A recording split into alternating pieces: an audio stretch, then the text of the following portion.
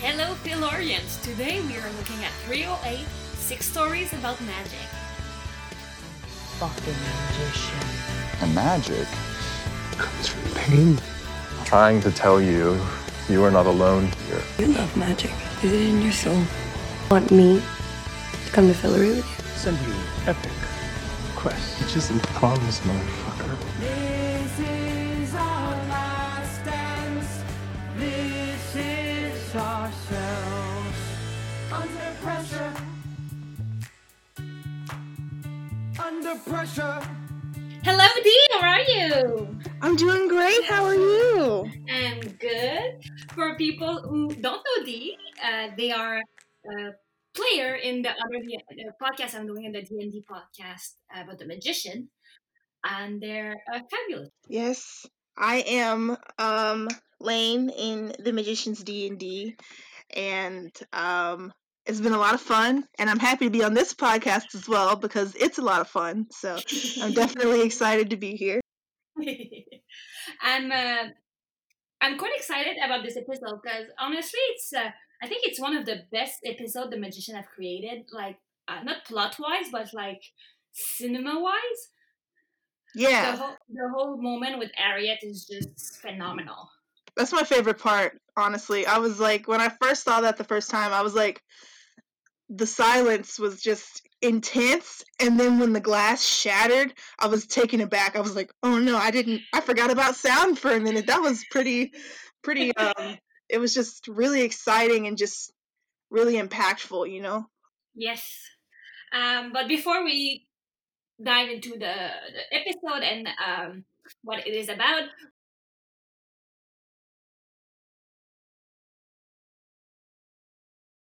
Well, I had to think about this, but my partner told me to mention this weird thing that's been happening to me lately with foresight. I've been able to I have these small, tiny coincidences that are too specific. Like I'll think about, oh, there's candy in the aisle over there. I wonder if anybody actually buys it. And then 2 seconds later, a kid will come up and just buy it. He thinks I can secretly predict the future or see, past things. And I like to try and predict the future of different things in episodes of The Magician specifically, because the plot stretches from season to season. Everything kind of overlaps. And when I was watching this episode, it was the first time I had ever rewatched it, despite how good it was.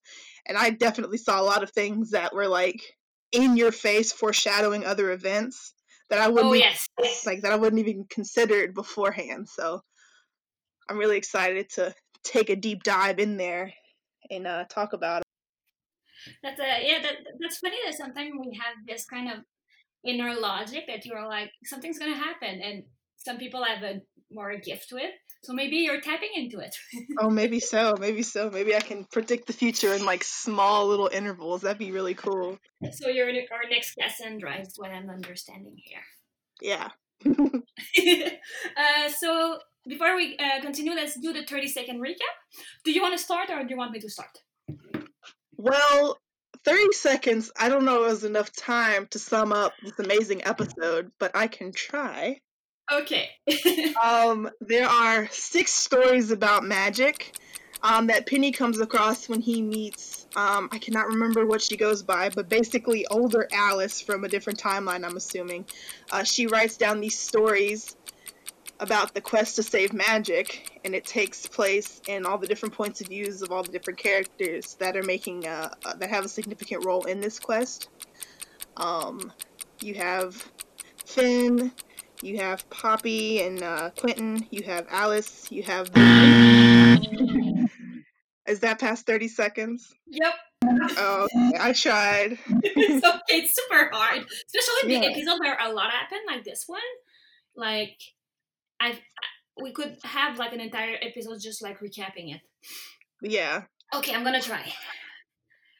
So they are trying to go in the underworld. No, Penny's in the underworld and should bring the key that Benedict had hidden, and they have to go in the library to get to the bookworm, and they infiltrate it, and we learn that stuff happened, and Julia learns that there's fairies, and Penny's like, I hate fairies, and Penny is now stuck in the underworld, and what the fuck is Cassandra? Yeah, I don't know.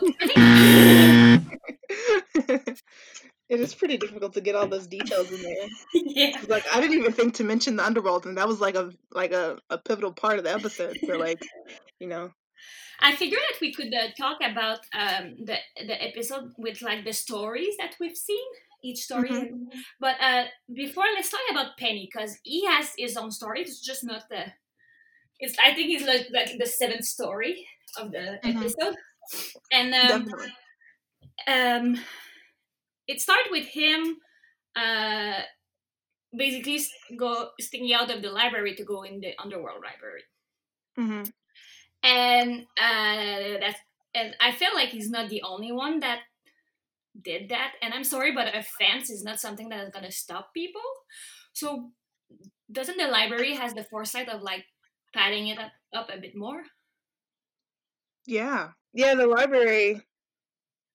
Yeah, I agree. And I just want to say that I forgot how like secretive and like I forgot that the library was once an antagonist. Well, not necessarily an antagonist, but in that spot where they weren't, you couldn't trust them or not. Mm-hmm.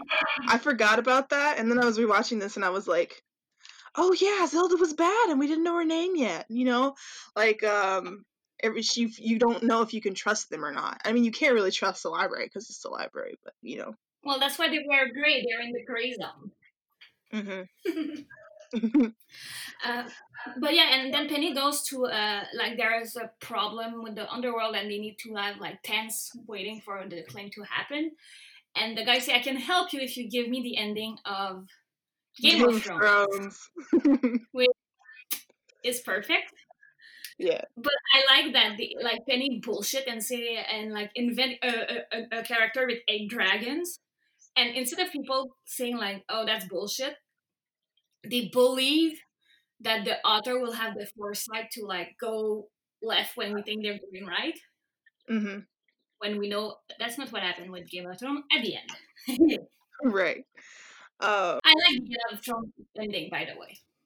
I personally do not watch or read Game of Thrones, but my partner does, and really enjoyed the ending of that as well. I feel really bad because like a lot of people, there's like a people who watch The Magicians watch Game of Thrones or vice versa, and I'm like one of the few people that hasn't seen it or read it, but I've watched and read The Magicians. I feel so left out. I feel like I should just pick up the series and just watch it in one weekend. Well, it's okay. There's so much we can watch and focus on, and Game of Thrones is tedious to read. Yeah, seems like a lot and a lot to watch as well. Yes, it's 7 seasons, so Oh man, that's a lot. yeah, and it takes you about like 2 seasons to know everyone's name. Oh wow.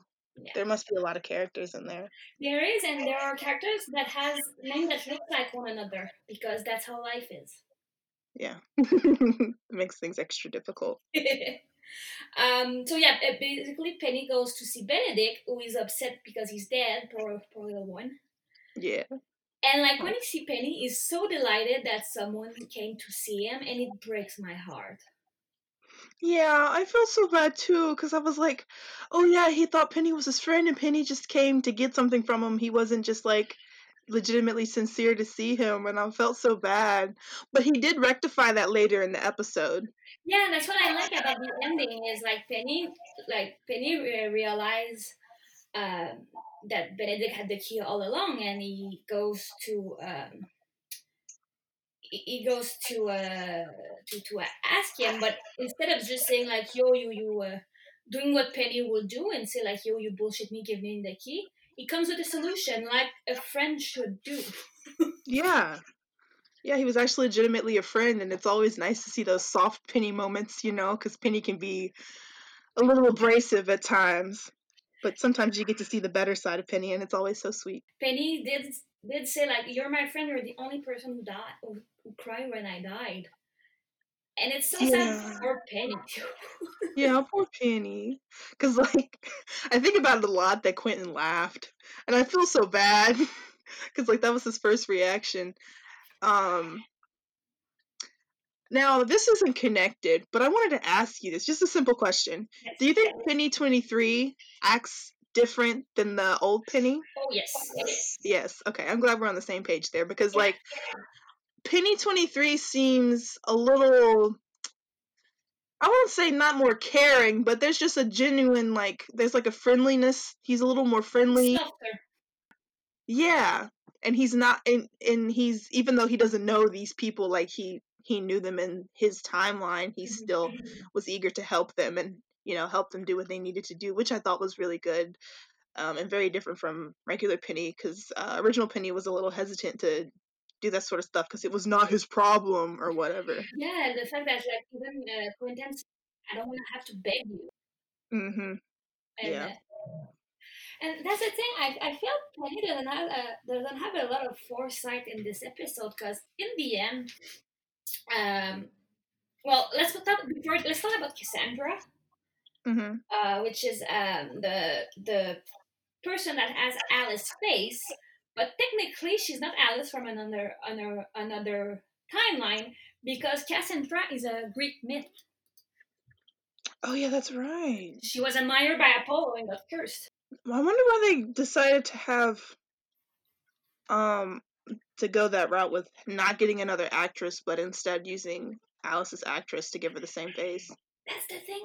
I think it's gonna be part of either explaining at the end of season 5, because as of now we only saw 9 episodes Mm-hmm. of season 5, or it's gonna be in the ether of thing never answered, such as what happened to Q's blood with the witch. Oh yeah, that was never explained either. See, there's a lot of things that they just left out or didn't touch on after it was brought up. Yeah, and I think Cassandra will be one of them. Which is sad because I have a lot of questions about Cassandra. But when like the first thing she's gonna give to Penny will be the story of Poppy, and at the end when Penny's like, I need the answer, Cassandra go and give him again the story with Poppy, because Penny didn't have the foresight or the insight to actually read what she was giving as an answer being the answer, and not just like here's a clue, because they're so used to clue that she was actually giving him an answer and he didn't saw it. He had to like reread. Yeah, he also had to get through like a sex scene, and he was really like not happy about that. And Sylvia calling fruit, I find it funny. But I feel like it's there. We can read that there are two ways. There's a way of people don't listen to Cassandra, that's her curse. So even if she give the answer, people don't listen to her. But also the idea of sometimes you have to rewatch or reread something to get the meaning of it. Yeah, totally. I think like you were saying at the beginning, like rewatching this episode, knowing what we know about the library, oh my god, it informs a lot. Mm-hmm. So I like that. I just like that. For once, he was giving the answer and yet didn't believe it. Yeah, because they're so used to everything being clear cut when things are like hidden or you have to actually go into it, investigate. It wasn't. He was like, no, I want straight answers. I don't want any of this convoluted bullshit. He wanted to go straight to the point. So he had to do some investigating. I feel like the magicians are the gang rather, are so used to, I mean, at that point they were used to getting everything blatant in their face.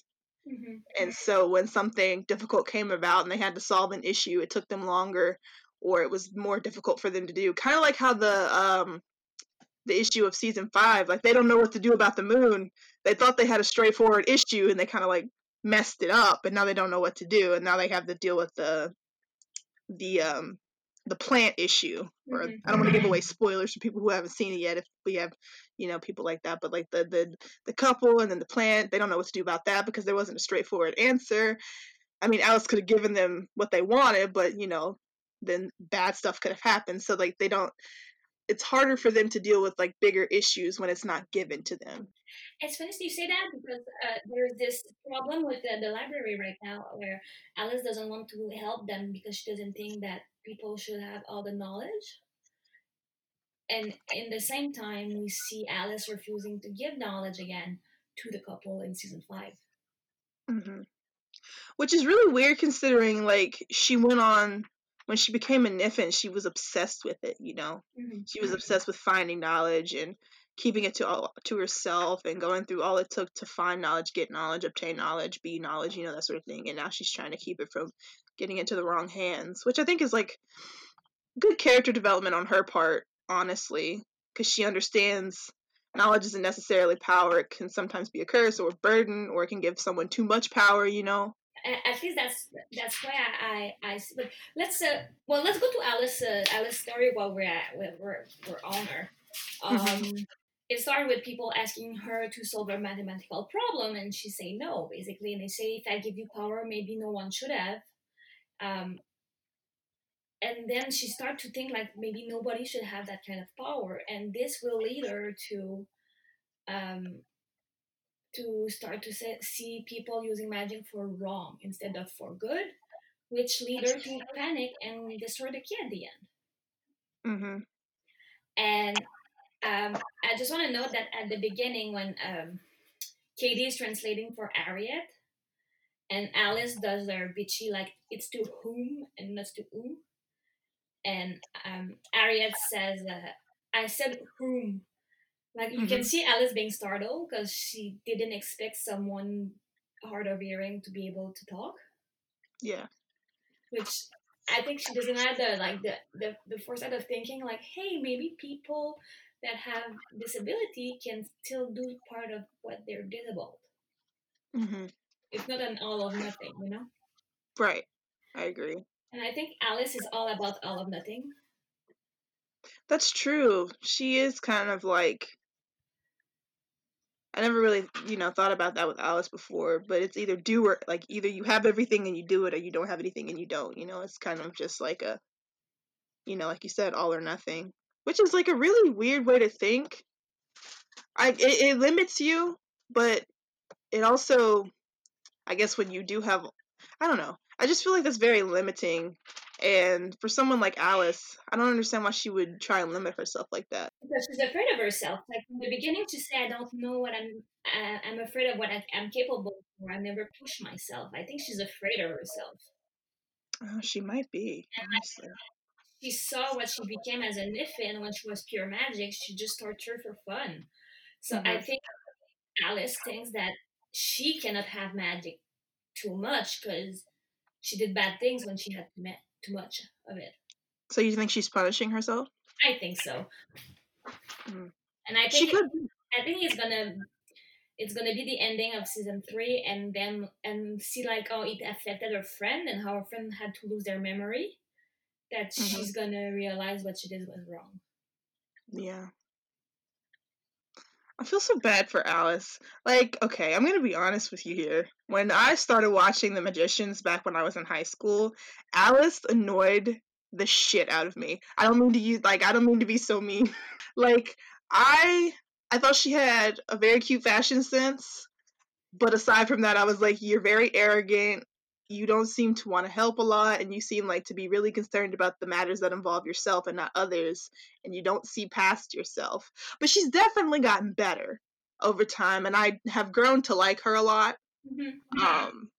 And her character development has been very fun to watch, especially after the whole Niffin incident, and seeing how she's grown to help others and be more accommodating and be more part of a team rather than being independent, arrogant Alice, It's really good to see that character develop from her. Yeah, I like this independent. I think Alice went from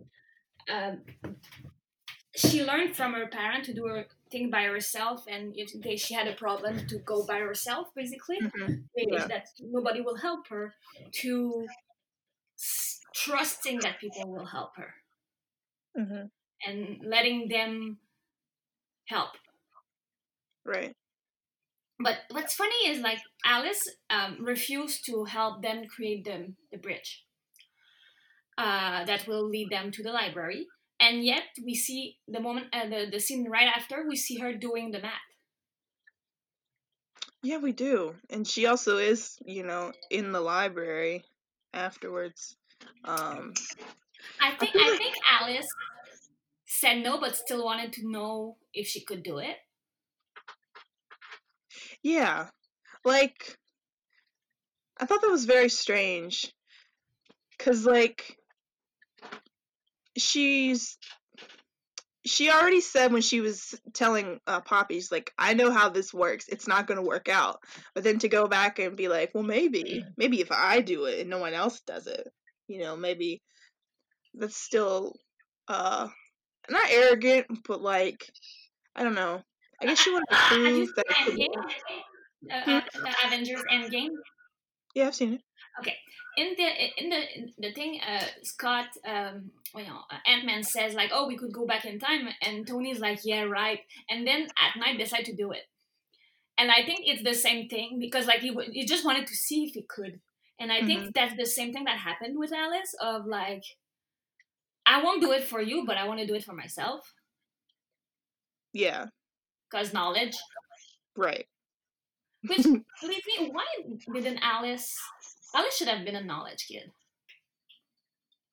Yeah, I agree. I think that, like, I mean, she has a cool discipline, but I feel like she would have, her quest for knowledge is so significant to her character. I think she should have been in that discipline instead. Yeah, I think she didn't grow in the physical cottage. Mm-mm.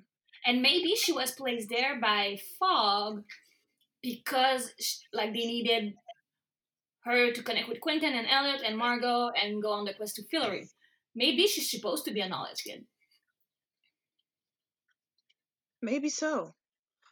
If we are not going with the book canon of Lev that she is, I think that it could be a possibility that Fogg denied Alice to be a knowledge kid. Maybe so. She's more like Julia than she's like Quentin and Katie. Yeah, that's true.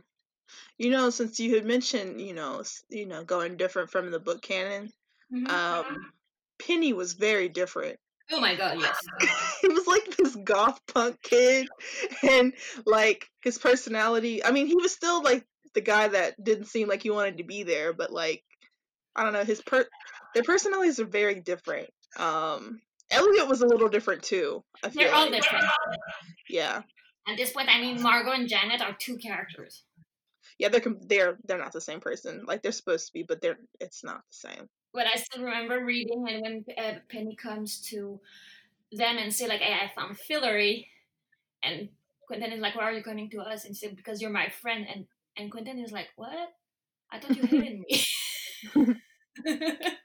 Poor Penny. One thing I remembered significantly, like I can never forget it. I was reading, I don't remember which book it was. It might have been the first or second book, and like something had happened between Penny and Quentin. I don't know if it was about Alice or Elliot or whatever, but like Quentin was legitimately threatening him. It's in the end of the first book. Yeah, and I was like, we don't get to see that Quentin a lot in the TV show. Quentin in the TV show is a lot different than book Quentin, I feel like. Yes. And like the fact that I watched the show before I read the books, so I had it set in my head that Quentin was supposed to be a certain way. And then when I just hear him like mouthing off to Penny and threatening to like beat his ass, literally those were the words he said, I was just like, wow, you're a completely different Quentin. Yeah. And speaking of Quentin, let me just say, I did not realize how much I missed this boy until I was watching the season. I was like, oh, it's Quentin. He looks a little sad here, but it's okay. I still love him. He has his ponytail and everything. He did. I was like, oh, look, it's his hair. Oh my gosh. I was just like fangirling over Quentin for like a good bit. I had to pause it and just think about it. I was like, oh, I need to rewatch it so I can enjoy Quentin again. I missed him. That's what I like about doing this show is I still have 2 seasons of Quentin. That's so great. So yeah, let's go back to Alice, where then she met me Fen, and I love how Fen always stumble off the Fillory clock. Mm-hmm. She still hasn't figured it out yet. It's okay, it's our girl. And and Alice and Fen just opened her heart and said like everything that's happened to her, like by losing her daughter and everything. And Alice says like, Alice seems to listen, but I don't think she was, because she's like, oh, I get it, I lost my knowledge. That's definitely not the same. She was thinking more around herself. She she couldn't see past herself and understand what Finn was going through. Yeah, I think she was listening without understanding. Mm-hmm. And Finn called her on that, like saying, like, I lost my daughter forever. You have knowledge in books. Fuck you. And then she was like, "Oh, I might be drunk," because she realized that. Yeah, because she's not talking like that usually. Yeah. And I think that losing her daughter and everything is what's gonna make Fen become Fen. That's what make her go out of her shell and explode and become the Fen that we see in season 5. And that's the Mhm. beginning of her like telling off someone. Yeah. Which we don't see often. Yeah. And then, like you said, Alice is going to the library, and I love that when she was waiting for the librarian to show up, she was just throwing rocks in the book drop, because who hasn't done that as a kid? Yeah, I did that too. I only did it one time, and then I got in trouble for it. My dad was like, "Books go here, not rocks," and I had to go and dig out all the rocks, and I Oh my was like, God. "I'm never doing this again." But like the idea of like creating yourself a game because you're bored, yes. Mm-hmm. And like Alice know from the beginning that the library is hiding something, because Gavin used magic to break her inside. And the thing is, if despite knowing that they were hiding something, she still asked them things, and I'm surprised by that, because Alice is not the trusting kind right now. Yeah. She's not. She is hesitant, but she has to get all that knowledge, even if it means coinciding with the enemy. Mm. She always has to have answers to all of her questions, or else, she always has, or else she'll have a void. She has so many questions that need to be answered, even if she has to, talk to the library or talk to the beast, or do whatever it takes to fulfill that need. Which is funny, because she arrived and she kind of had the power of, in the conversation, saying like, "Look, I have knowledge that you will never have. I used to be a Niffin, and I have half of the puzzle that you can help me finish, and we can create this grand theory of magic." And Zelda refused point blank, but she knows that now that Alice wants something, so she say no, but if you do that, I'm gonna give you what you want. So Zelda managed to shift the power to herself. Mm-hmm. But maybe, like you said, like, your documentation on Niffin has been. Maybe that's not true. Like, maybe she was interested in it, but she decided to like take advantage of Alice's needs instead of it. Yeah, definitely. I think that's what she did. Because, like, the way she said it, it seemed like they might have recorded what she did as a Niffin, but I don't think they have everything that she did or all the knowledge that she acquired. Because, there's some things that even the library can't get to that maybe she could have gotten to. Mm-hmm.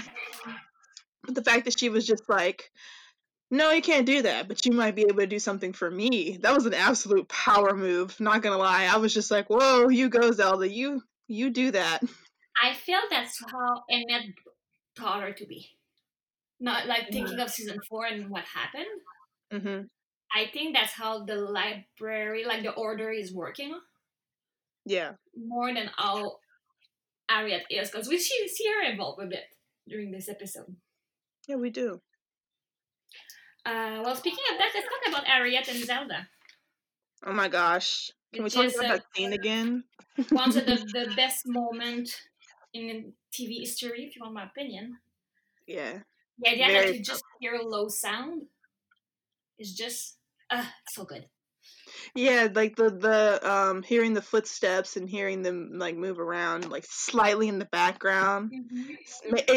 It created a sense of urgency for me, kind of like it made things seem more like on edge. Like how in a horror movie there's this tactic that sound engineers use. They use something called not white noise, or I think it's called infrasound or something like that, where it seems like silence, but it's actually a noise at a pitch that's very difficult to hear, that instills fear or tension or stress in those who listen to it for a long period of time. And for me, hearing all of that strong silence with little snippets of like the thudding of the footsteps or like the hurried motions or whatever, just like made it more significant. It made it feel like they were just milliseconds from getting caught. It amped the stress, amped the tension, and amplified the seriousness of the scene. Yeah, you're totally right. What I like about this is we saw how Zelda projected her worry to Harriet Hmm. as a mom, like that she read enough things to see that bad things are happening out there, and now she imagined them happening um, to Harriet. And I think parents do all the time that, but Zelda was like projecting her trauma. Oh yeah, definitely. Like we don't know what happened to Harriet, but we know that shit happened, Hmm. and I think Harriet is a Harriet is a result of the shit happening. If you want my opinion, Hmm. uh, but yeah, and then it's funny because it started with her Zelda like saying like, "Oh, don't go to Fillory," blah blah blah. Where did you find it? And like Harriet had this like smirk of course I found it. And you see Zelda is kind of proud that like Harriet found it, but still say like, "Don't go."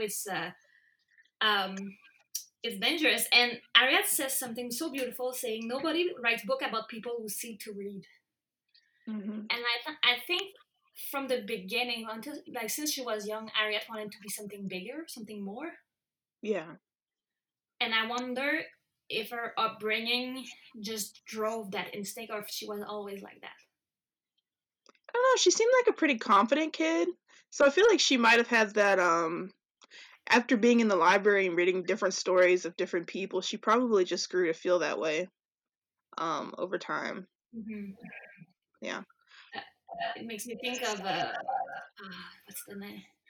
The Hunchback of Notre Dame in of Disney. There's a song about like Quasimodo looking down and just wanting to be there, like not wanting to do anything, just to be with people. Yeah. Yeah.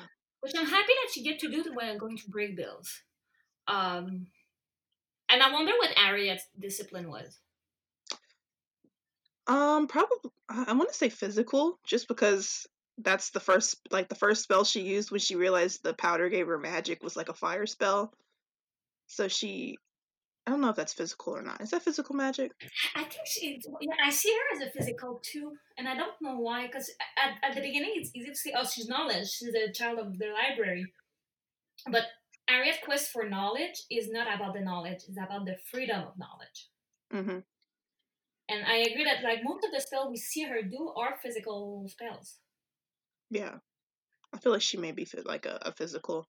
Yeah. Um, was Zelda's discipline ever? I don't Was, think she Zelda went. I don't think Zelda went to break bills. I don't think she went to break bills, but even hedge witches kind of follow a Yeah. specific like. But Zelda's a knowledge. Come on. Oh, okay. Like there are some that are easy though. I mean, it's easy to say that Hermione should be a Ravenclaw and she isn't. Yeah. But I think she's a because Zelda valued the knowledge in the book, Hmm. which Harriet doesn't. Yeah. As it's not the same thing. And like I agree that no, like that I agree with the idea that giving knowledge to everyone should have knowledge. But I also agree with the idea of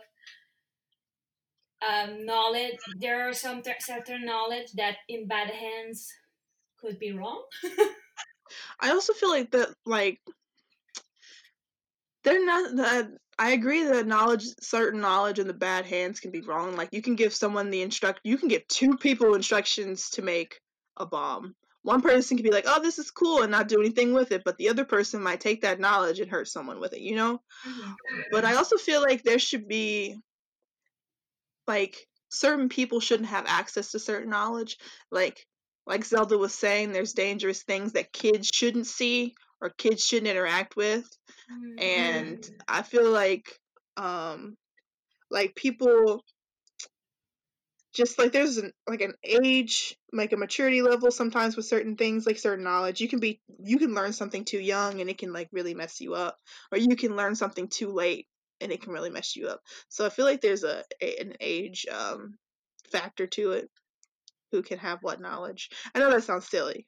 No, I agree. It's just that right now in the news there is this app that law enforcement is using that has billions of pictures of internet pictures. They went like on social media and everything and grab all the pictures, and it helps them catch people because instead of only mugshot, they have the internet pictures basically, and it helped them like it helped them solve like unsolved case from like 5 or 15 years ago, or like they found a child trafficker because he showed up in a picture in the back of a picture of a girl. Because of that, they could identify him, and because of that, they got him.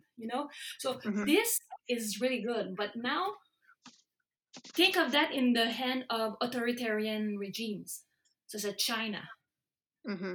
This is dangerous. Yeah, and this is like the same. It's right now in the news. It's a big thing of like, should we allow them to have it or to be created, or should we just ban this technology? Because like they say, oh, we only give it to law enforcement, but then it has been shown that they did it to like they gave it to other people. So like money always win. yeah, that's true. And I feel that I feel it's the same dichotomy of like, yes, knowledge is important, but in which hand? And the thing is also, who are you to say this is a knowledge you should have and this is a knowledge you shouldn't? Right, that's true. Like, people are very, okay, this is going to sound really terrible, but as a psychology major, I will say it. People love themselves. Okay, that's not true. But, like, people love things that involve themselves. People are like, I am entitled to this knowledge, but that doesn't mean you are.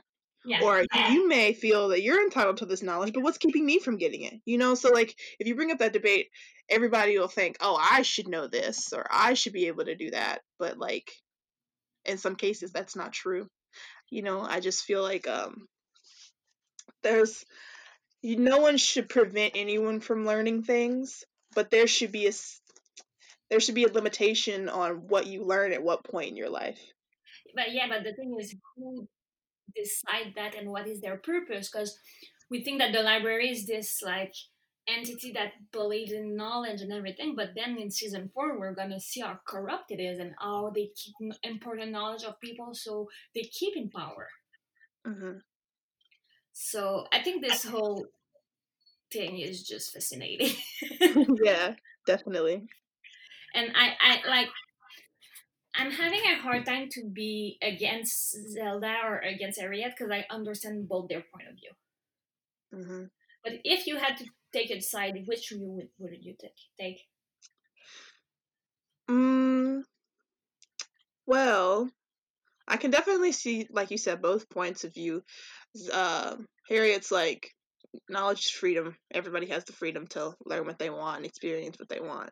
But I also feel for Zelda saying there's just certain things that certain people shouldn't have access to.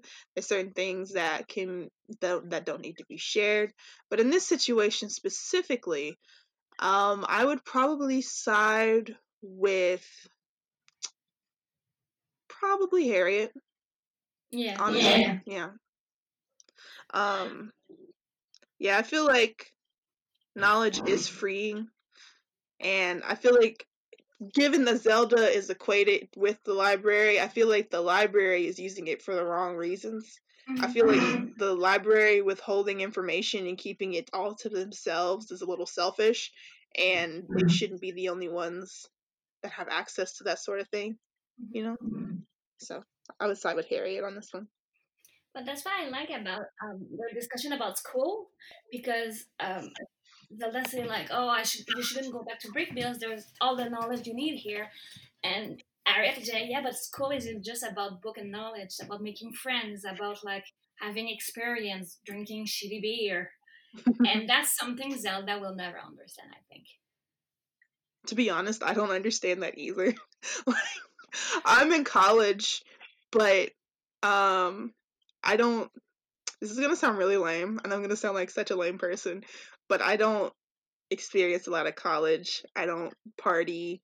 I don't go out all the time. I'm there to learn, and I'm there to only learn. Okay, I was like you when I was in college, and I'm gonna tell you this: 90% of what you're learning right now is not useful, That's true. I believe that. but it shape how you think and who you are. And it, like, the person I was before going to college and the person I was when I got my degree are totally different, because it broadened my view, my expertise. I met people that had other point of view. We created this discussion, and now I have more an academic way of thinking about stuff, or like I just don't think for value things that this is what your thought. Your Yes, okay, your thought. Let's say at Brickville, your thought spell, but it's more than spells. Is It's like, okay, but like, how is it dangerous and when to use it, and like, if you understand a spell, you can apply it to everything else. Mm-hmm. It's not about the spell itself, because the spell itself, hedges are doing it, and that's their difference between Breakbills and the hedges. Is Breakbills, there's this academic way of seeing magic that the hedges don't have. Right. I agree. But I'm saying that as like, as I finished my school. When I was in school, I didn't decide that way. So listen to this episode in 5 years. I will. There's something also that there's a lot about trust talk between Harriet and Zelda, and I never understand that Zelda never trusted Harriet. I think she didn't trust who she hung around, because she said that specifically. Like when she got that book she was looking for, she said, "It's not that I don't trust you. It's just that you have a history of being around bad people." Well, that means that she doesn't trust the judgment. Oh, that's true. But I guess you do kind of emulate the people that you hang around. So I guess if she feels like she can't trust the people that she hangs around, she can't trust her either. Mm-hmm. I didn't think about it that way. But that's something that, and then Harriet say like, I could help. I have friends that could help if you let just us in a little bit. And Zelda is like, nope. And by doing that, she what's the word? She like stop herself of having a knowledge that is non-academic. Because as important as the way of thinking academic is, being on the field and doing stuff is as important. Yeah, definitely. I agree. And that's why, like, I don't dismiss the hedges. They have knowledge that the academic of Bradville will never have. Like, street smart. I feel like you can have all the knowledge in the world, but if you don't know how to apply it, what's the point? Yeah. Yeah, and it's totally that. It's totally that, yeah. Yeah, I wrote that. Like, Zelda thinks that what she read is enough to know about human interaction. But it's so complicated that Yeah. a book will never show you the whole thing. I agree. I am a psychology major. I'm supposed to be good at dealing with reading and like helping people. But like you can learn how to evaluate someone, but like doing all of that requires so much practice and so much social interaction and actually being there, being present. You can't just learn something as sensitive as psychology just by reading a book. Like you actually have to like actively do it. Just like a doctor can't like Google heart surgery and then become a master of it. You know, it takes effort and practice and actually doing it. Mm-hmm. Just like just like Zelda telling her, why would you need to go to Fillory? Why would you need to do this when you can read about all these worlds here? Well, I can read about going to Japan, but that doesn't mean I get the joy of actually going to it, experiencing it, you know? Mm-hmm. So it's very limiting. I can understand where she's coming from, given that she's a protective mother, but like she's also not handicapping, but like prohibiting her daughter from getting the experience she needs to be a well-rounded person. Yeah. And like after all this talk about trust, we see Harriet and Katie going into the forbidden, no, the precious artifact or whatever. Mm-hmm. And we see Harriet trust Katie to hear what she can't, because like Katie like warn her like, oh wait, there's someone coming, and Harriet doesn't like doubt her. She's like, oh, okay. And I think that's the difference. Like, Zelda would have kind of questioned it. Yes, she would have. I agree. Also, I want to mention that Katie thought the first thought of Katie with the fairy dust, it was Coke. I mean, wouldn't that be your first Yeah. thought too? It's like a white powder in a glass bottle. Like, it wasn't powdered sugar, you know? But why did Arya try it? I don't know. She probably was just like, oh, I went to college too and drank shitty beer. Maybe I can, see if this is like cocaine or not. I think that's part of her needing the knowledge. Like, that's her mother's rubbing off a bit. She needs to know Yeah, she had to know what it was. at her own health detriment. Hmm. But after that, like, we see like Zelda and Arya like being confronting to one another, and Arya, Zelda say, "I don't want to hurt you," and that's where we see how much Zelda love Arya. Despite everything, there's like and it's weird because now Arya is older than her mom. Yeah, I was gonna ask you about that. Like, I know time is different in the library. Like, she mentioned that in the episode. She's like, time goes by differently here. Mm-hmm. You come out of a fountain as a grown adult, I forgot this because I'm not very attentive on my first run of The Magicians, but when I watched it the first time, I equated Zelda's style with the 50s and the librarian's whole thing with that time period, but I had never considered that she was actually from that time period. I thought that was just her aesthetic. And then when it had the time period of when Harriet was a child, I was like, well, that makes a lot of sense that she's from that time period, And I wonder how long she had worked for the library. Because, like, Harriet looks to be 13 when we first see her as a child. Zelda seems to be about the age to have a 13-year-old. And then, as Harriet gets older, Zelda doesn't age or whatever. But I was just thinking, like, I don't think she would have had the child and then worked in the library. I think she might have brought her, like, something might have happened. Maybe she had to make a deal with the library after seeing that trauma that she saw. That might be why she's there, Yeah, that Arya was not born in the library. Mm-hmm. That makes sense. Yeah. I don't know. I'm just curious. I wonder how long she's actually been there. I would like to know more about what happened to Zelda, to be honest. Yeah, me too. Well, let's go with another story. What do we have here? Elliot and Margot, super short. I just like this line about how Fillory saved them, and now it's time to save. But also how like Margot is kind of like dissociating in that moment. Yeah, I felt that, honestly. I was watching her and I was like, honestly, Margot, if I was in this situation, she feels betrayed by her people, Yeah. She probably she's probably not as patient as Elliot, and she was probably thinking, like, why do I have to be here? Why do I have to defend myself in my own kingdom? I did everything I could for these people, and now they're turning their backs on me. She probably didn't want to say the wrong thing and left the diplomacy to Elliot. Because, I mean, he's definitely a little more diplomatic than she is, all things considered. And she was just kind of like, I was watching her the entire time. I had to rewatch the scene, and I was like, she really looked like she was having a hard time being there. Oh yeah, she was not the fierce in defending Margot. Mm-hmm. But that's the thing. Penny say like, "Oh, I don't care about them," and blah blah blah. But he doesn't realize that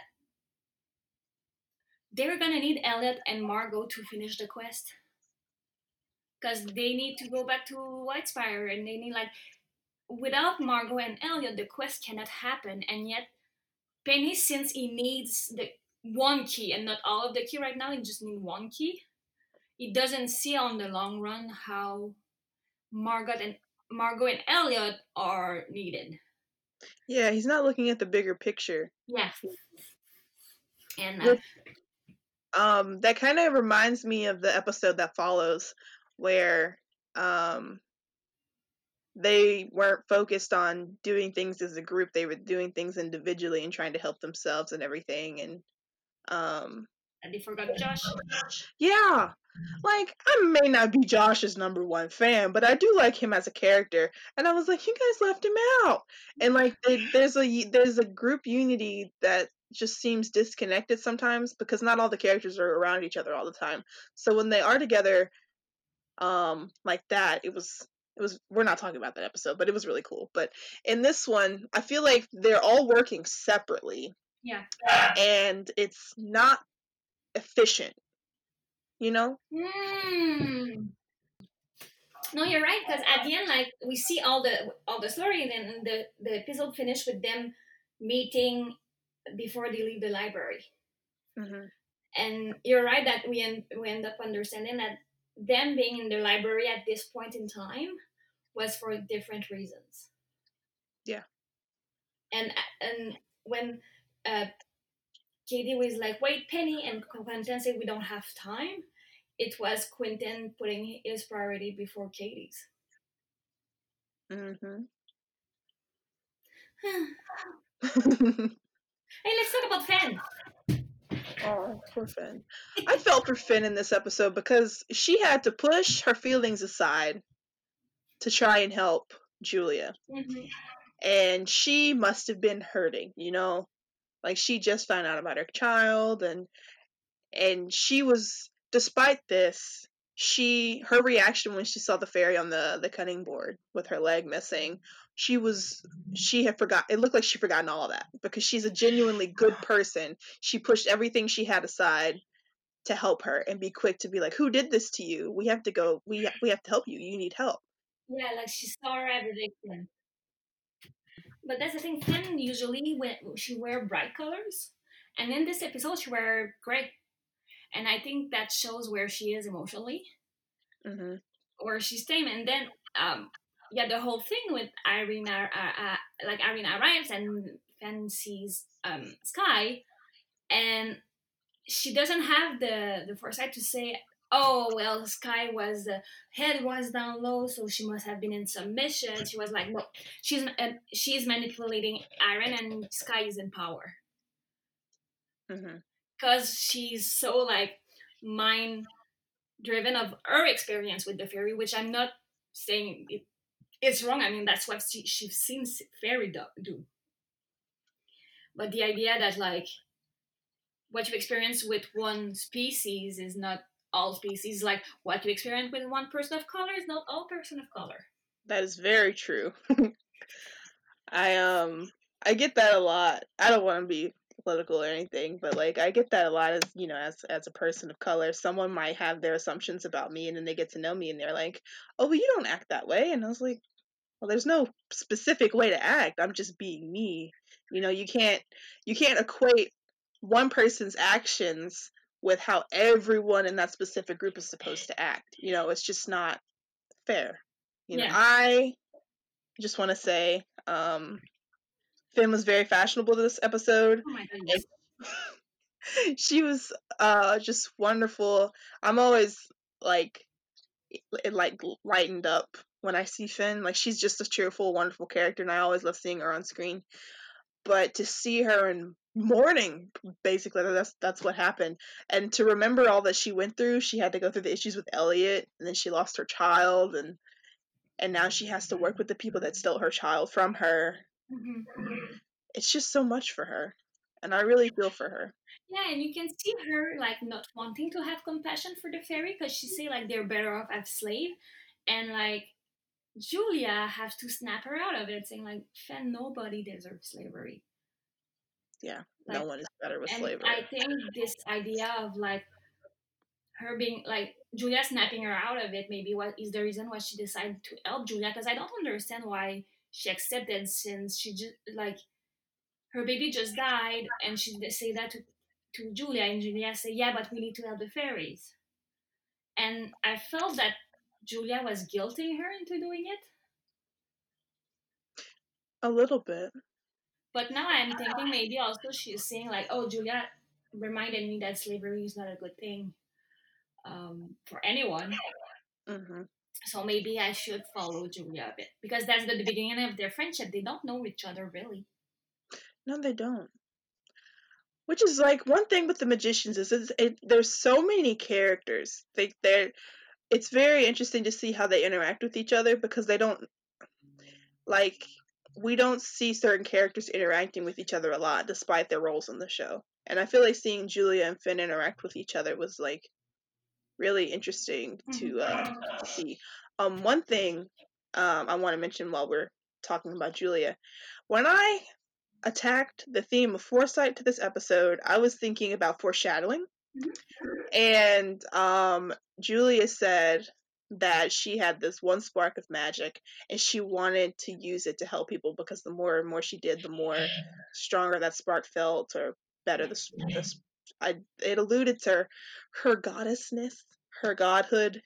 And I was like, wow, I didn't catch that before. Because, what finally, made her a god or be seen by God to a group of people was the fact that she used her magic to help the trees. Yeah. And, like... But to have the power to help the trees, you need to help the fairies. Mm-hmm. And it was just really interesting to see that was, like, that alluded to that moment. I was like, oh, I see what they did there. Okay, cool. It was really, going back and watching and seeing these little things. And one little thing, I did not mention it earlier. I don't know, it doesn't necessarily foreshadow it, but it does explain some things. Poppy was very eager to see the bookworm. She was in the book chute, and she was looking at the book when they were in that room area where they were looking for the key. She was more focused on that book chute than she was looking for the key once she gave up. She wasn't focused on Quentin, she wasn't focused on anything but looking at the book chute. You can see her looking behind her often, and then she looked so disappointed when she couldn't see the bookworm because the bookworm was gone or asleep or whatever, and she looked super disappointed, and I was like, well, this makes sense for the Dragon Egg episode, honestly. I should have noticed it before. She is dragon obsessed, even with like the small snippets of like her expressions that she has there. She's just that. I just wanted to point that out. No, you're right. I didn't notice that part. That like in my head, yeah, Poppy's there for the dragon, not for Quentin. But you're right that it shows her obsession. Mm-hmm. Also, can we talk about we saw Finn to be mean for like 1 minute and it didn't last. Yeah, she was like, it was short-lived, but definitely justified. Yeah, like, you have to talk to me. Oh shit, you're a slave. Like, I didn't want that Julia to be right. Yeah. But that's the thing. Sky say, no, I'm not a slave. Irina is hiding us from magician, and now so they don't see themselves as slaves. So someone lied to the fairies to give them, and I'm wondering if it's the McAllister that gave them that lie, or it's just the fairy that we're gonna meet in the 3010 that made the fairy deal and has been there from the beginning. And he's the one that cut people's head off. And I'm wondering if it's him feeding that lie to the other fairies for them not to be as miserable. Maybe so. Or is it an idea of like, if you don't know you're a slave, you cannot revolt about it? I feel like that, and they're probably like it, not like coping with it, but that might be their way of dealing with it. It was like, oh no, we're not slaves, we're legitimately helping someone that's protecting us. That just might be, what they're telling themselves in order to not, address the situation. And also, if you don't know the position you're in, you don't really expect that person to get out of it. They're not aware of what they're going. Like you said, they won't revolt if they don't know that they're being, held as slaves. So, I know they're definitely being manipulated. That's and I think we can see Fan's heart melt a bit when she says, "Can we talk again tomorrow?" Because Sky, I think, was genuinely excited to talk to a non-fairy. Because I don't think the McAllister talked to them. They give them orders. Yeah. So someone asking like, "Hey, what's your name?" and like, I think like that was new for Sky. Yeah, she definitely seemed, despite Finn's hidden aggression, she definitely seemed pleased to like talk to her and get to talk to her again. Because it was just, It was probably just good to actually talk to a person rather than just standing behind them in submission waiting for orders, you know? Yeah, and I think that's the moment Finn understood that, oh, those fairy are not like the fairies in Fillory. Mm-hmm. And it's funny because we basically, well, it's not funny, but Sky has to go because she's gonna be late for something, and then we cut and Finn let her pass, and then we cut to the next scene where they were looking for Sky because she didn't show up, and they go in where they found her have her leg amputated, and so basically she was late for being tortured, and there was no way Finn could have seen that. Yeah. Because I'm sure, like, if Finn knew, she would have said, like, no, no, no, no, you're not going. I feel like, yeah, she would have, even though she was apprehensive to be dealing with fairies again. She legitimately didn't want any harm to come to her because Yeah. she was in a position that she didn't deserve to be put in, and she wanted to help her get out of it once she realized. And oh shit, you're asleep. Yeah, she that probably was what she was going off to do, honestly, which is sad. But that's the thing, and also like Julia realized, okay, what I sniffed was the fairy powder, and but not having time to ask question because basically Aaron said like it's now or I'm leaving, don't ask question. That led her to take something that she probably wouldn't have if she knew what it was. You think she would have declined it if she knew what it was? Yes. Okay. You don't? I mean, she probably would have thought about it for a minute. She probably would have thought about it longer than cuz like, you know how Julia is with magic. Like there was a point in her life where she was like she had magic and then she lost it and she felt like she wasn't anything without it. So like it's kind of like Alice's thought for knowledge. She needed magic. Alice needed knowledge, you know? They would have done anything they could to get it. And I feel like she might have declined it, but she probably would have thought about it for a while before declining it. She probably would have taken a moment to just think and just like, is this really worth it? You know? Yeah. But the fact that she didn't, it's because we're talking about the library and realizing of like, what knowledge is it good for you to know or not to know? Like Irene was like, oh, if she knows it's fairy magic, she won't take it, so I'm not gonna tell her. But who is she to forbid Julia to have to take this moral choice? Right. That was very interesting you brought that up when Zelda said, she asked her, what is this? She's like, you wouldn't want to know. And that again is Zelda trying to protect her. But also, do you think if she had told her what it was, she would have taken it with her? Do you think she would have like taken the briefcase with her, Harriet, if Zelda had told her what it was? You should see my face right now. That's a fucking good question. I think so because she thinks. I think Harriet knows what knowledge and magic can do when others don't have magic. Mm-hmm. I think Harriet is all about giving to everyone and not just one thing keeping it all. So I think she would have distributed the magic like she wanted to distribute the knowledge. But that's good. So you think she would have given it to other people knowing what it was? She would have told people what it was. And you think other people would have taken it knowing it was? Well, that's their choice at this point. It's not her forcing them to take. Look, I have this piece of magic. It's rare, and you can take it, but no, it's from like an instinct race, basically. Well, believed to be instinct race. Mm-hmm. So yeah. Finally, I have a bit about Poppy. We talk about a lot about her obsession with the dragon, but also I realize our Poppy is all about saving herself first. Mm-hmm. Except when it comes to Victoria. Yeah, she was like, "You got to come with me." And then when she was like, "No, I have to save them," she's like, "All right, do what you need to do." But she was very eager to get out of there, so she didn't have to be in that situation anymore.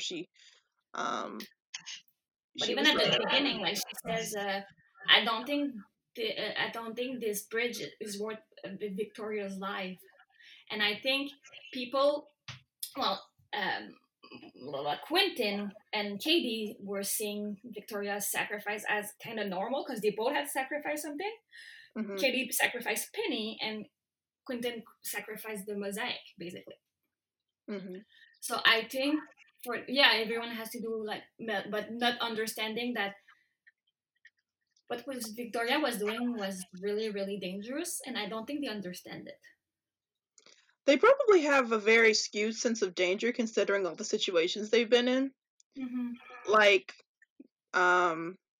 they probably think something like a mirror bridge is simple compared to what they've been through. They've had to battle gods and they've had to prevent worlds from being destroyed or whatever, but they probably don't. They probably think it's small fry compared to what they've been through and didn't even think about it. Or they were so focused on their goal, they were like, "What's one more sacrifice?" You know. Which I know isn't necessarily something that their characters would do, but I just feel like they were more focused on the goal rather than focused on what it would take to get there. Is that the means to an end? Yeah. Another thing is like Poppy. What I have a problem about Poppy is that she said like, oh, I reject the idea of a hero. People always want to try to change, but I'm not changing.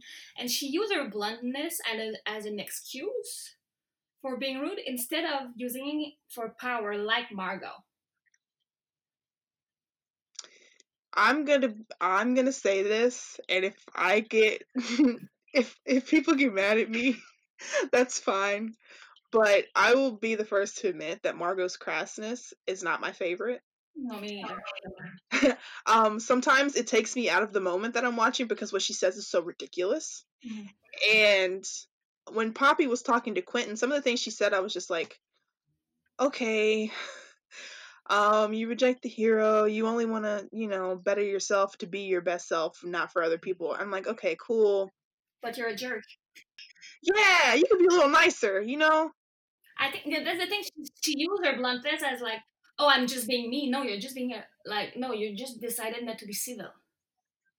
Right. You make the conscious choice to be like to actively be just like, for the lack of a better word, a dick. Yeah. Like she just it's not an excuse. You can't say, oh, that's just who I am to excuse, negative behavior.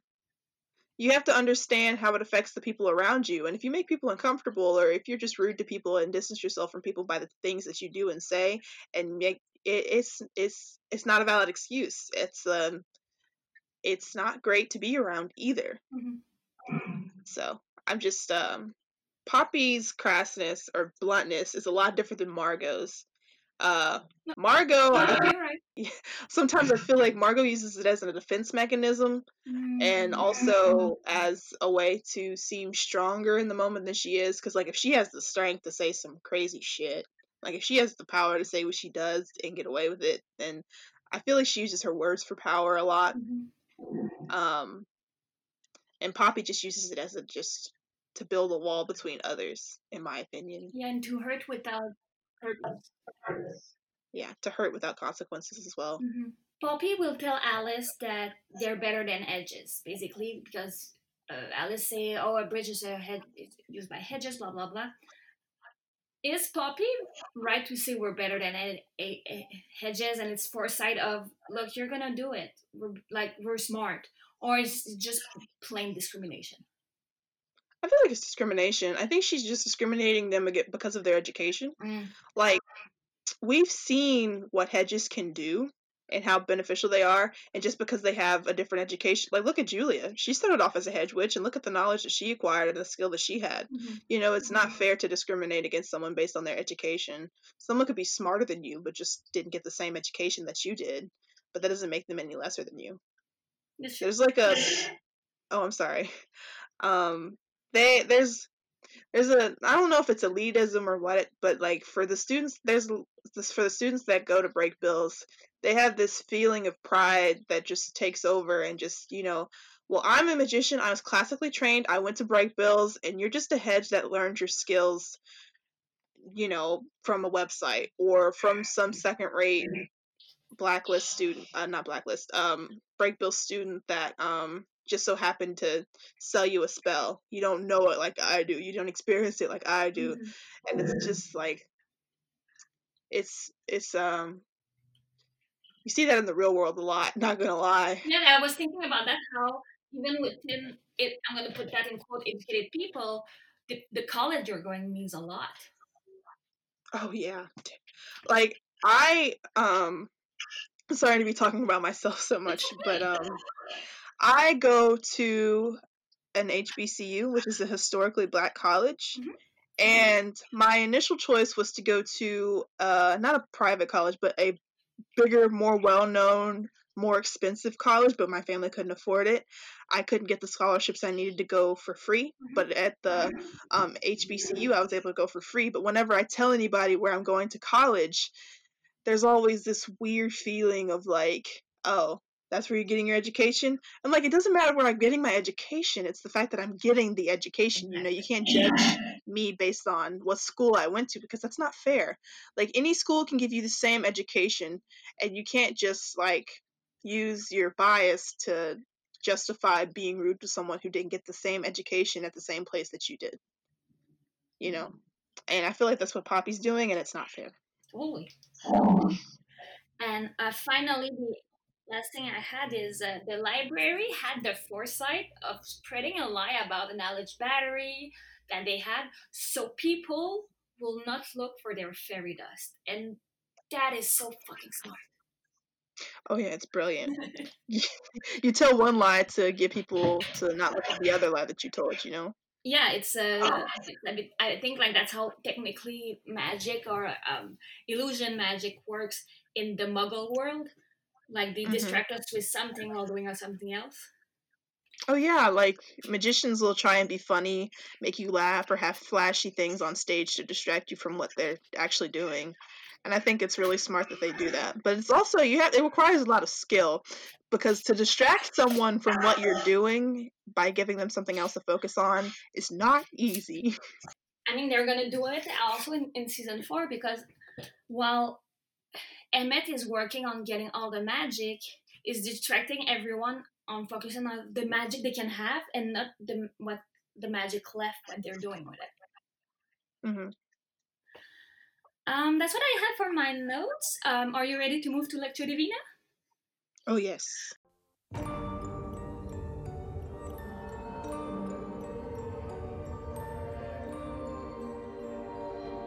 All right, so Lectio Divina is practiced when to read a text as sacred. There is 4th step that we're going to go together, and for that we use a sentence from the script. I'm going to scroll down and choose at random. Under the circumstances, it seemed worth it. Under the circumstances, it seemed worth it. So first step, what is literally happening right now? It's okay if you don't know, because I'm gonna have to read too. Okay, what scene was this in? Was it from Quentin? Oh, okay. It happens when Poppy steals Alice's notes. Oh yeah. And she's like, Quentin is like, it's not a good idea, and Poppy say, under the circumstances, it seems worth it. Second step is allegory. What story does it remind you of? I had to think about that one. Under the circumstances, it seemed worth it. It kind of reminds me of it reminds me of something that happened later in The Magicians. In season, I can't remember what season are we on? When Quentin, I feel like that's something he would say, given what he did. I don't know if we're allowed to talk about it. Yes. Okay.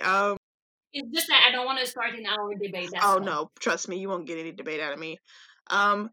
Quentin sacrificed himself for magic, for his friends, for everything. And I feel like if you asked him, like if Penny 23 went to the underworld, found Quentin, was like, hey bro, what's up? And he'd be like, under the certain circumstances, I think it was worth it, you know? I feel like he would say that. I also feel like people tend to forget the consequences of their actions when times when there's a lot of pressure on them or when it seems to benefit them. Like, I can't think of them at the top of my head, but some of the things that Elliot and Margot do seem a little sketchy, but at the time seems like it was necessary for the sake of Fillory. Or, I'm terrible at explaining things, I'm so sorry. No, it's super clear what you're saying. People tend to forget the consequences of their actions when they're in trouble, because right then and there they just need to get out of trouble, even if it means getting in trouble later. Yeah, I'm gonna go dark a bit because for me it reminds me of the Second World War, the Nuremberg trial, where basically the capos, like the leads of um, the camps, were asked why did you do it, and a lot of them said I did it because otherwise I will be dead, Mm-hmm. or they will hurt my family, or it was that, or uh, being in the camp. So like under the circumstances, it seemed worth it. Doesn't mean what they did was right, and doesn't forgive them, but the choice they made was made out of the circumstances they were in. Right. I don't know why I always go to World War II. I have personal experiences where this Well, that's the third step. What does it remind you in your life? okay. I don't know how personal it's okay to get You do on what this you show. want. Okay. A few months ago, I was hospitalized and I was scared. I went to my therapist and she suggested that I be hospitalized. And I didn't think of like what would happen afterwards, but at the time it seemed the help that I would get and the treatment that I needed at the time going to the hospital seemed worth it. But after I was released, I had a few consequences that I had to deal with that kind of made it seem like I should have maybe gone to a different option or done something, because one, it was expensive because American healthcare sucks ass. Sorry for my language, but it was very expensive. It made looking for internships and jobs very difficult because it's now on my record. It made some of my friends a little wary of me and they didn't know how to interact with me. And it also kind of hindered one of my relationships. And like, I am glad I got the help that I needed, but I feel like at the time it was worth it, but now I wish I had done something different, because of the things that followed afterwards. As someone that has been intern as well, I'm gonna tell you, friends that remove themselves from you because of that are not your friend. Yeah.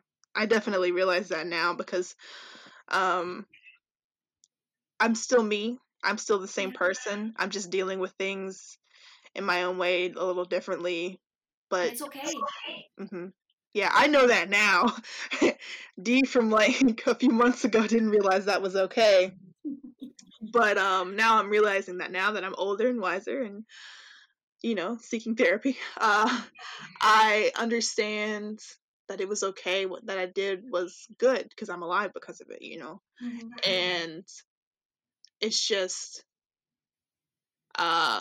your actions really do have consequences, and I didn't really realize that until that was that big moment when I realized that, honestly, despite my age, being an adult now, and that was one of my biggest moments where I realized, wow, what I did had consequences and I'm gonna have to live with that and forever.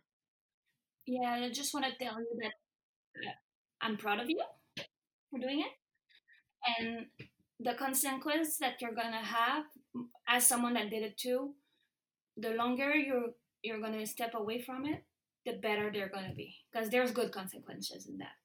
The fact that maybe you're cleaning your circle of friends is a good thing.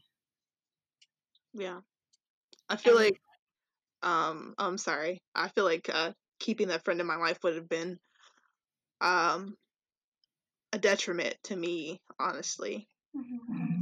um I do miss my friend, but I don't think it was a true friend considering everything that happened. You can miss the friendship, but it's hard, and like it's easy to say that as someone that is out of your life like daily, but getting away from toxic people is hard. Oh yeah, it's And it's and takes a lot of work, and the fact that you acknowledge that someone is toxic is the first step to it. definitely. It's always the first step Well, is realizing the problem before you can attack the problem. exactly. Well, what it reminds me in my life under the circumstances, it seemed worth it. I was thinking of my when I was in turn two. So let me try it. I think. Okay. When sorry, when it was time for me to have an internship when I was studying politics, I wrote to every political party there was in Quebec and said, I really believe in your party. Please use me as an intern. And finally, there's one that was center right that took me on it. And it was their like first big campaign because they were just starting, so they were a small team and having someone that they can work for but don't pay. They were really happy about that. And now that party is now the leading party in my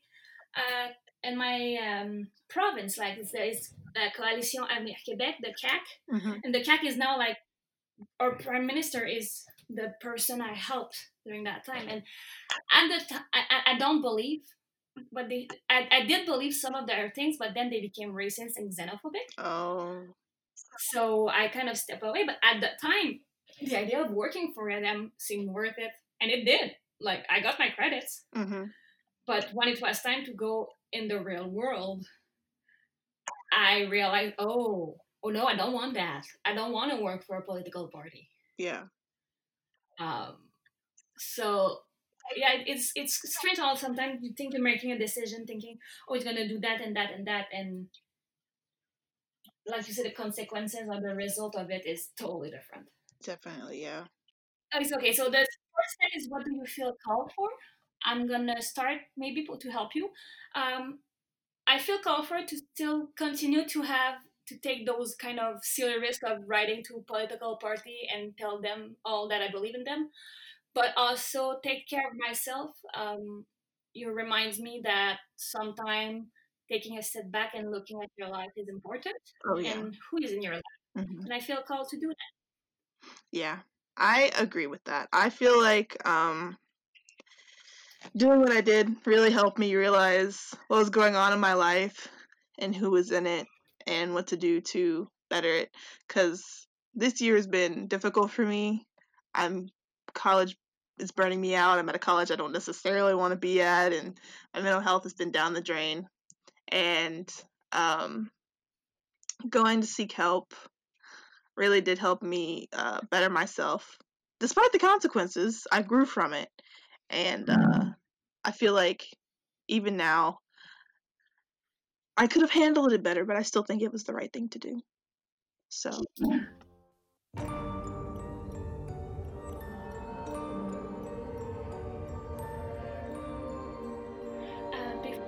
we start, we're going to use the rose and the vase. The rose and the flower in the vase, sorry, it's an expression my grandma used to say. So it's don't give a backhanded compliment, such as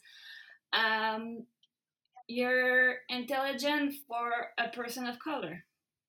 That's a very backhanded compliment. So you're intelligent, but that's the flower, but the vase is for a person of color. That's what and so we're gonna do that.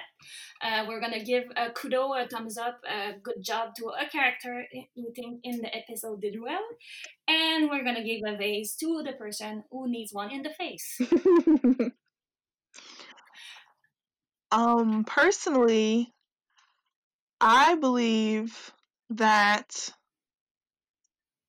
who did good in this episode? That's a difficult one. Even though he had very little screen time, I do commend Elliot because he put his issues with Fillory aside in order to help and better Fillory, and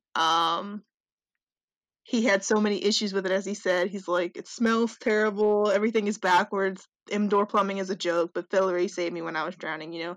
I commended him for that. That was a very powerful moment for him. I would also like to commend Poppy for the one good thing she did, which was trying to save Victoria's life. And I'd like to commend Penny for going back to Benedict. Because that was a really nice, touching moment between them in a Penny's own way, where he legitimately felt as though he was his friend. Yeah, and he came back with more than just like, "Hey, give me the key." Mm-hmm. And who do you want to throw away then? Well, I want to throw a vase at many characters in that show. Penny for being impatient, Poppy for being Poppy, Quentin for not really. He felt like he didn't want to be on the quest in the first place because he felt as though it wasn't his role to take, which is fair. But like, I don't know. He seemed like he didn't seem to be taking full responsibility, which I know seems silly because he is on the quest doing stuff. But he didn't seem all in. He seemed hesitant and not sure of himself. And I don't know, that just was really frustrating. I'd also like to throw a vase at Zelda.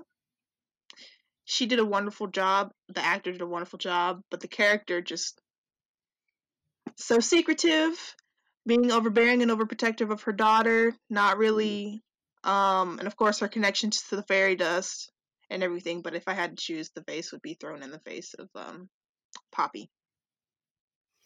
I agree. For me, my flower will go to Fen to forgo her pain to manage to see others. Mm-hmm. She could say, "Oh, I'm in pain too, so deal with it." But she decided to help, and it's not unknown that I love Fen. And my vase will go, like you say, a lot of people, but I will have to say Benedict. Really? For manipulating Penny because he was alone and scared, and I think he could have handled it more if he would have just said. I know, like, it's easy to say but like knowing his upbringing and how he was told never to talk about his feeling, but if he would have just said, "Hey, Penny, I have the key, but I'm also lonely. Can you help me?"